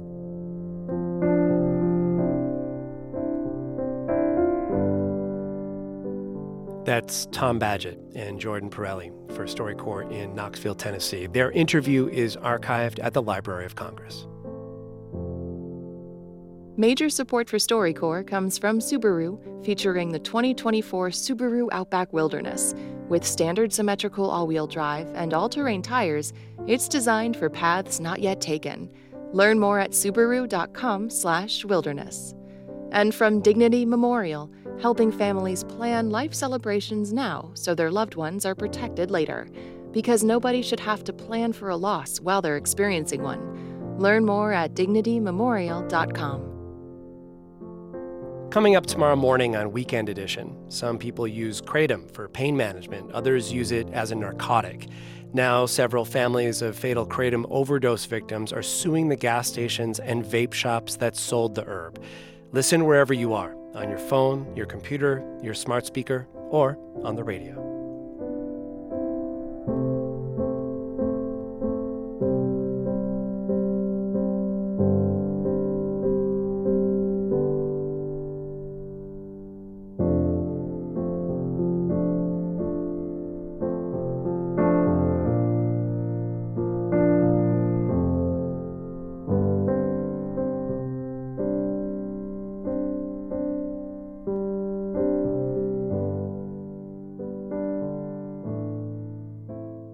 This is NPR News. This is 90.9 WBUR. Coming up on Morning Edition, questions about the recent survey ranking Massachusetts as having the best healthcare system in the country. It's 8:30. Live from NPR News in Washington, I'm Dave Mattingly. This is day 2 of Treasury Secretary Janet Yellen's trip to China. The White House is downplaying expectations as Yellen attends a series of meetings with Chinese officials. NPR's Emily Fang says earlier today, Yellen spoke to a group of American business executives where she expressed concerns about China's economic practices. Yellen met with American businesses at a roundtable hosted by the American Chamber of Commerce in Beijing, right before she headed off to meet China's premier. Yellen said she told Chinese officials the U.S. was concerned about China's use of non-market tools, like expanded subsidies for its state-owned enterprises, as well as barriers to market access for foreign firms. She also said the U.S. was assessing the impact of new Chinese export controls on two metals used in semiconductor chips. In the past year, China's detained local employees at American consultancy Bain & Co. and passed a new counter-espionage law that businesses say endangers their normal operations. Emily Fang, NPR News, Taipei. Scientists at the University of Maine say the Earth's average temperature hit another record high yesterday when it reached 63 degrees Fahrenheit. That mark was slightly higher than what was recorded on Tuesday and Wednesday of this week, though yesterday's average is a preliminary reading. This is NPR News from Washington. This is 90.9 WBUR in Boston. Good morning. I'm Deborah Becker. Drivers are crawling through the Ted Williams Tunnel this morning as they navigate the closure of the Sumner Tunnel, although the backup is down from what it was about an hour ago. The link between East Boston and downtown closed on Wednesday and will stay that way through August for a construction project. Community advocates say they want to see more plans for how ambulances and emergency vehicles will get through the closure in case of an emergency at Logan Airport. Brian Kane, who's executive director of the MBTA Advisory Board, spoke on WBUR's Radio Boston yesterday. If there were a need or a mass casualty event and a need to get a bunch of people to the trauma centers, which are in downtown, I worry that the infrastructure will be able to support that. I imagine they could get through the Ted Williams Tunnel, sort of, but it would not be pretty. State highway officials say there are plans in place to deal with a major emergency. There are fewer state beaches open to cool off in this hot weather. This week, at least 20 Massachusetts saltwater beaches were closed because of high bacteria levels. WBUR's Allie Jarmanning reports that much of that can be blamed on heavy rains on the 4th of July. Health officials test water quality regularly to make sure it's clean enough for swimming. But there's a lag time in results. Yesterday's bad test is today's beach closure. Kelly Coughlin has worked in water quality for 25 years. That's the big challenge of a beach manager. You're constantly trying to balance access versus protection. She says no one wants to see a close sign on a hot July day. Last summer, the state's saltwater beaches were closed more than 1,000 times. For 90.9 WBUR, I'm Allie Jarmani. A Maine pyrotechnics company is facing some questions after dozens of its unexploded fireworks washed up on a beach on Martha's Vineyard. Investigators believe the fireworks that washed up Wednesday were left over from a show run by the company Central Maine Pyrotechnics. Massachusetts fire officials say they're concerned that more explosives could wash up on the beach. In sports, Red Sox topped the Rangers 10-6 at Fenway last night. Boston took 2 out of 3 from Texas. The Sox will host the Oakland A's tonight. In our weather forecast, mostly sunny today. Highs around 90 degrees. Tonight, a few clouds with lows near 70. For the weekend, partly sunny tomorrow, maybe some afternoon showers. Temperatures in the 80s. Clouds on Sunday with evening showers likely. Highs near 80 degrees and looks like rain in the forecast for Monday. 74 degrees right now in Boston. Support for NPR comes from this station and from Eric and Wendy Schmidt through the Schmidt Family Foundation, working together to create a just world where all people have access to renewable energy, clean air and water, and healthy food. On the web at theschmidt.org. From the Walton Family Foundation, working to solve social and environmental problems to improve lives today and benefit future generations. More information at waltonfamilyfoundation.org. And from the Doris Duke Foundation. It's Morning Edition from NPR News. I'm Rob Schmidt. And I'm Michelle Martin. Good morning. The Biden administration is expected to announce today that it will send a new weapon to Ukraine, cluster bombs. These cluster munitions have been around for decades, and they've been effective in combat, but they're also controversial, and many nations have pledged not to use them. We were wondering why this is happening now, so we're joined by NPR national security correspondent Greg Myrie in Ukraine's capital of Kyiv. Greg, thanks so much for being here. Sure thing, Michelle. So could you just give us a short explanation of what cluster munitions are and why they're so controversial? So a cluster bomb can be dropped from a plane, though the Ukrainians would likely be firing them from the ground in an artillery shell. And while the cluster bomb is in the air, it breaks open and releases dozens or even hundreds of little bomblets. And this can be very effective when used against troops spread out over a big area because there's not just one explosion. All these little bomblets are intended to explode over a vast space the size of a city block or so. However, some bomblets are duds. They don't detonate. They're small, they remain on the ground, they can become embedded just below the surface. So years later, after a war is over, civilians can walk through these areas and step on the bomblets, causing them to explode and inflicting injury or death. For this reason, human rights groups say they shouldn't be used, really for the same reason they opposed landmines. But have they already been used in this war? Yes, they have. Russia has used them extensively in Ukraine to a lesser degree, according to research by Human Rights Watch. And more than 120 countries, including most NATO members, pledged not to use them under a 2008 convention. But Russia, Ukraine, and the U.S. are not part of that agreement. The U.S. has used them in the past. I remember them as far back as the first U.S. war in Iraq in 1991. It just looked like a really bad golfer had left dozens of big divots all over the course, and that instantly grabbed your attention because when you saw this, you knew some unexploded bomblets were lurking nearby. So why is this so important to Ukraine, and why now? Yeah, the main reason this seems to be happening now is Ukraine is pressing this major offensive, and it's running low on artillery shells. Ukraine is trying to break through Russian lines in the east and the south, where the Russian troops are deeply entrenched, and the cluster munitions could be a very valuable weapon because you can hit a larger patch of territory with just one of these weapons compared to a conventional artillery shell. The U.S. has a large supply of them on the shelf, so it can presumably give them to Ukraine pretty quickly.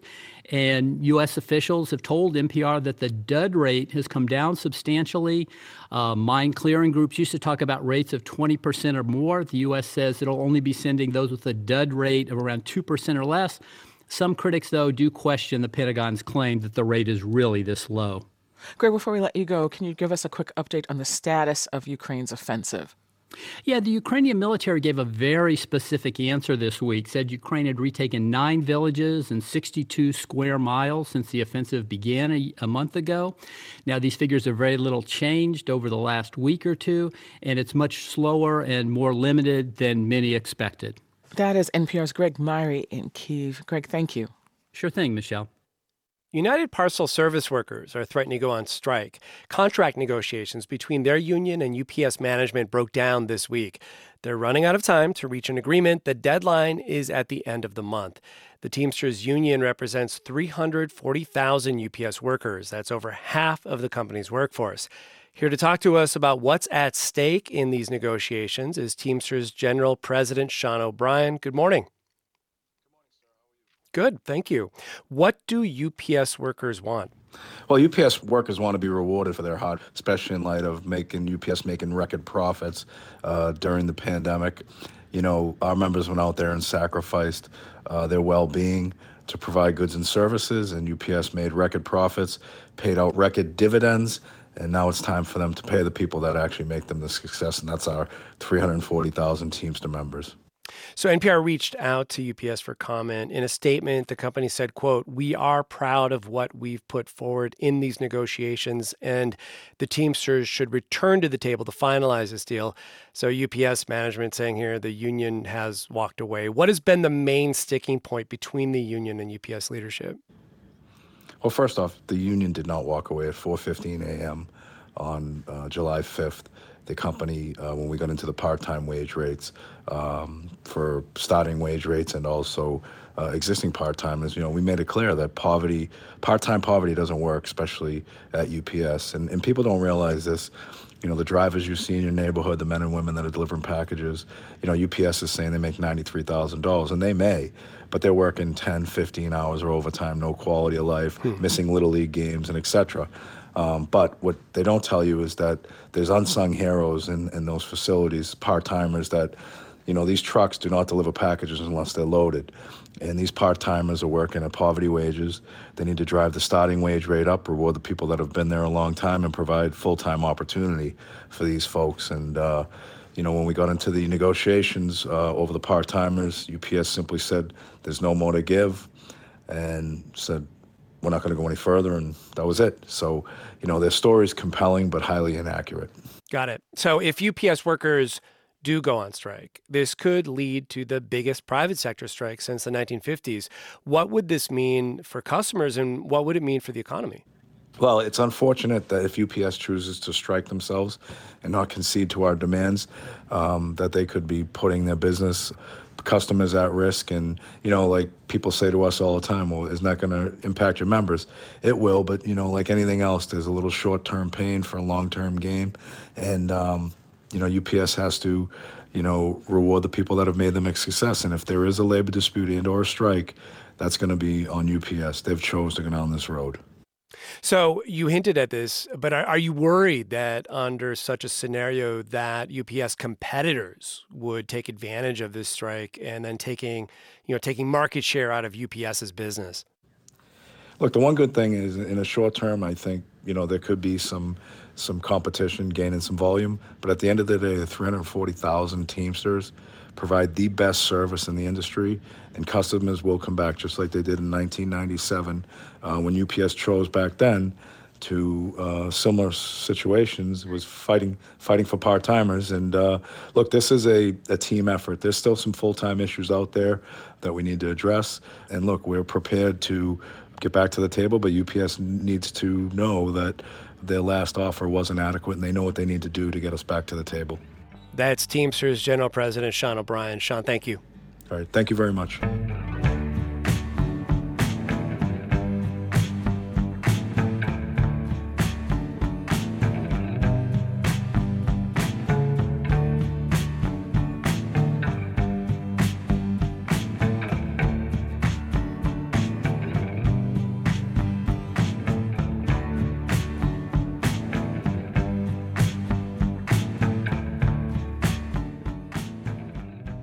This is NPR News. This is 90.9 WBUR. Coming up on the Marketplace Morning Report in just about 10 minutes, 19 states, cities, and counties are raising the minimum wage this summer, according to the Economic Policy Institute. And although some of the increases are small, economists say they are valuable for low-wage workers dealing with inflation. In our weather forecast, sunshine today, highs up around 90. Tonight, a few clouds with lows near 70. And for the weekend, partly sunny tomorrow. Scattered showers in the afternoon are possible. Temperatures will be in the 80s. Clouds on Sunday with a chance of showers Sunday night. Highs near 80 degrees. It is 74 in Boston. We're funded by you, our listeners, and by BioNova Scientific, GMP manufacturing services for biologics. BioNovaScientific.com, where concept becomes cure. In business news, Mass General Brigham is launching a new effort to try to resolve some of the problems caused by the pandemic. The Unified Quality Strategy is called For Every Patient. MGB tells the Boston Business Journal it's a set of practices meant to help the group's hospitals improve the quality of care. MGB says it'll take the next 5 years for those strategies to improve patient outcomes. A Waltham-based healthcare startup is the latest tech company in the state to lay off employees. ConnectRN laid off about 20% of its almost 300-person staff. It's not clear how many workers in Massachusetts were affected. A Woburn-based development firm plans to build a new lab building near TD Garden. KS Partners plans to build an 11-story space in the Bullfinch Triangle. The new development would replace office buildings and a parking lot. The time is 8:45. Support for NPR comes from this station and from the Wallace Foundation, working to develop and share practices that can improve learning and enrichment for young people and the vitality of the arts for everyone. Ideas and information at wallacefoundation.org. And from the Lodestar Foundation, inspired by the principle that helping someone else less fortunate is a path to a happier, healthier, and more meaningful life. Learn more at lodestarfoundation.org. This is NPR.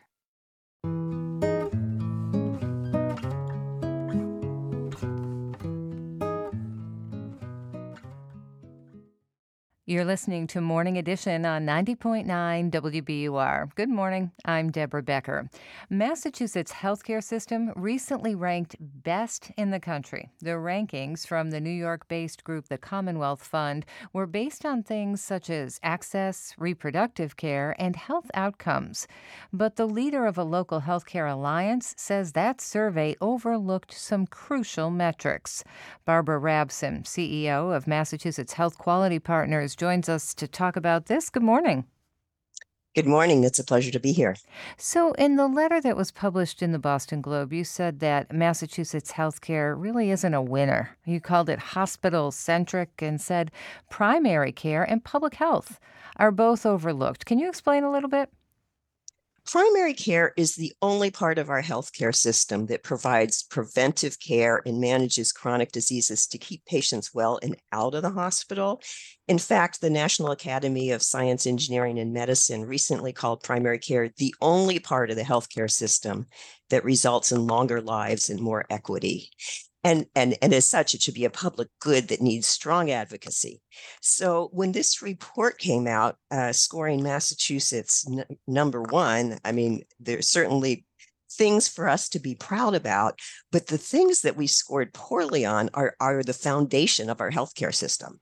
And so it seemed very inappropriate for us to be congratulating ourselves when our system is known to have such we're having a crisis in our primary care system, in behavioral health and public health. And so just briefly, how do you think that translates to the patient? You know, we can argue about how metrics are measured, but what does it mean on the ground for healthcare? What it means is when you might have had a relationship with a primary care for a long time, and that primary care retired on you. So many people are looking for a primary care provider. And when they finally find one, they're told it's weeks or months to get in to have access for an appointment. And in some cases, this really impacts your life. I mean, it can, if you can't see a clinician, what a primary care clinician, that means is you go to alternatives. And sometimes you end up going to way more costly care. So are certain communities more affected than others? Well, what we're finding is that all across Massachusetts, there's definitely pockets where it's hard to get into primary care. There's Southeastern Mass is a place in particular that we highlighted for pediatricians, that it's really hard to get in for pediatric care. But there are pockets all over the state. So what are the biggest changes you think need to be made? Well, there's a number of things that we need to do. We certainly need to invest in primary care. We need to redistribute our funds. There's so little investment in this part of the system, and the whole system will fracture if we don't have a robust primary care system where patients can go as their first contact and continuity of care.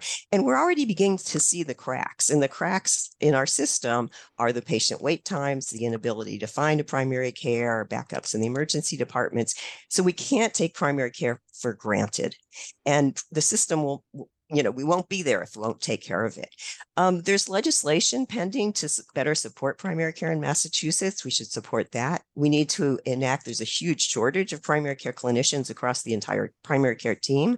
We need to enact school student loan forgiveness and increase wages so they're more equitable across all specialties. And we really need to work together on this issue. When COVID hit and Massachusetts healthcare worked so closely together to really address the COVID pandemic, we need to do the same thing. We've got a crisis of affordability, and we need to do the same thing.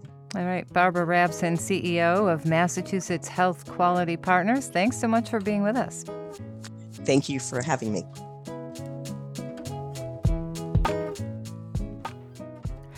Stay with WBUR for the BBC coming up at 9 o'clock this morning. On the show today, they'll have the latest on the new international arms going to Ukraine to help it fight Russia. It's 10 minutes before 9.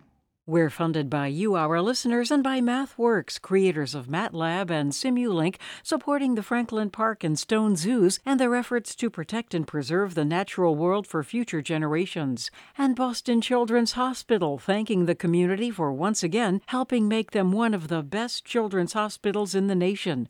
bostonchildrens.org/answers. Some of the stories we're following here at WBUR this morning. The Labor Department says U.S. employers added more than 200,000 jobs last month, with the unemployment rate dipping to 3.6%. U.S. Treasury Secretary Janet Yellen is voicing some criticism of Chinese business practices on her visit to Beijing.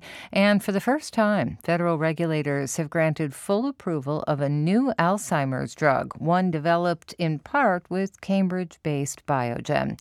You can stay up to date on the news all day here on 90.9 WBUR and on the WBUR mobile app. WBUR supporters include Endless Energy, committed to helping homeowners improve energy efficiency. Assessment scheduling at goendlessenergy.com or 775-ENDLESS. Forecast says mostly sunny today, highs around 90. It's 74 in Boston. The labor market remains strong, but hiring was not as high as expected in the new data out just now. Marketplace Morning Report is supported by Charles Schwab. The people at Schwab are passionate about helping investors. Learn more at schwab.com/whyschwab. I'm David Brancaccia. The Fresh Jobs Report this morning finds 209,000 more names were on payrolls in June. A parallel survey of households covering people either working or actively looking for work finds the unemployment rate dropping slightly, 3.6% now. Economist Julia Coronado of Macro Policy Perspectives and president of the National Association for Business Economics joins us. Julia, for once, a downside surprise. Yeah, the first in more than a year, although, the drop in the unemployment rate confirms it's still a healthy labor market. Healthy labor market. Where was the hiring? Typically, we think these days hotels, restaurants, not this time. No, actually, retail was laying off workers, as was the tech industry and the temporary health industry. Most of the hiring was either state and local governments or private healthcare, which are still in catch-up mode. They're still in catch-up mode. That's interesting. A lot of government jobs, though, right? Yeah, a lot of teachers being rehired and other sort of state and local support workers. All right. Wages, though, still ticking up for those wary of inflation. Still something to worry about. Yeah, so wage growth has gotten kind of stuck at above 4%.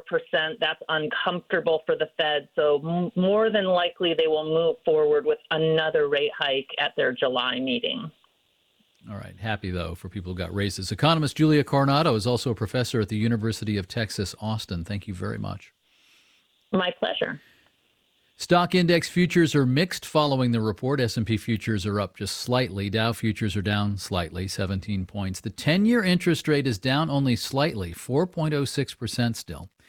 U.S. Treasury Secretary Janet Yellen is in China in an effort to put the U.S.-China relationship on a more even keel. Today, Janet Yellen spoke at a roundtable of representatives from U.S. companies doing business in China, and she's meeting with Chinese leaders, both past and present. My colleague Kai Ryssdal is in China, traveling with the Treasury Secretary's media pool, and he joins me now from Beijing. Hey, Kai. Hey, dude. I thought the Biden administration was decoupling from China. The Treasury Secretary says, no, that's not what's happening. Oh, yeah, no. If you ask Janet Yellen about decoupling, she will definitely give you a very dirty look. They are being very emphatic here, Yellen and her staff, that what is happening is America is looking out for its own national security interests and trying to improve its own internal economic situation, but definitely not decoupling. So clearly, Secretary Yellen is trying to highlight areas of common ground. Yeah, I think, the Secretary Yellen is over here representing American interests, of course, but she does want to see, number one, tensions come down, right? Things are not great between the United States and China right now. And when you've got the two biggest economies in the world not really getting on, that's not really a good thing.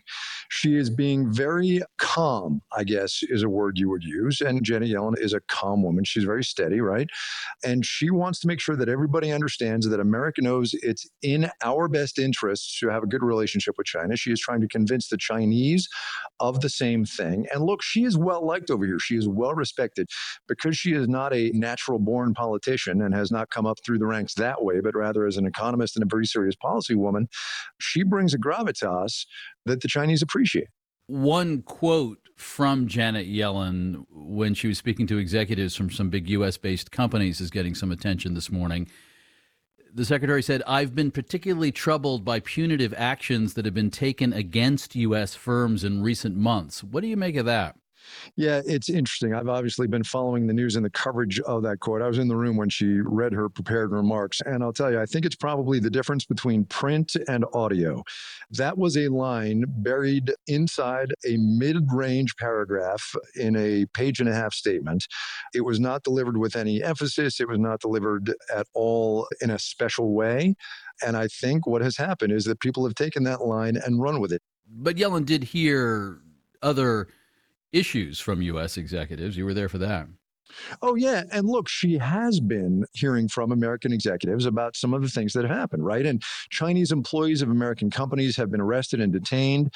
There are laws here. A new espionage law has been passed that is giving American executives some pause. And let's remember, she was speaking to the American Chamber of Commerce in Beijing, so she knew her audience. That said, this remark is, I don't believe, what Yellen would want to be highlighted because she really, really wants the American relationship to be steady. She wants it to be calmed a little bit, the American relationship with China, and at the same time knows that she has to look out for American companies. Marketplace's Kai Ryssdal covering the U.S. Treasury Secretary in China. Kai, thank you. David, good to talk to you. Marketplace Morning Report is supported by JLL, a commercial real estate partner dedicated to creating lasting change for good in business, communities, and the planet. JLL.com. See a brighter way. And by Grammarly, offering Grammarly Business to help companies large and small communicate better and move faster with enterprise-grade generative artificial intelligence. Learn more at Grammarly.com/business. The government is proposing new rules to crack down on what the Biden administration calls junk insurance. These shorter-term health plans offer lower premiums, but the coverage can be crummy, leaving patients with expensive bills. Marketplace's Nova Safo has more. Short-term health insurance plans have been a contentious topic for years. The Obama administration in 2016 limited their use to 3 months to encourage more people to sign up for health care through Affordable Care Act marketplaces.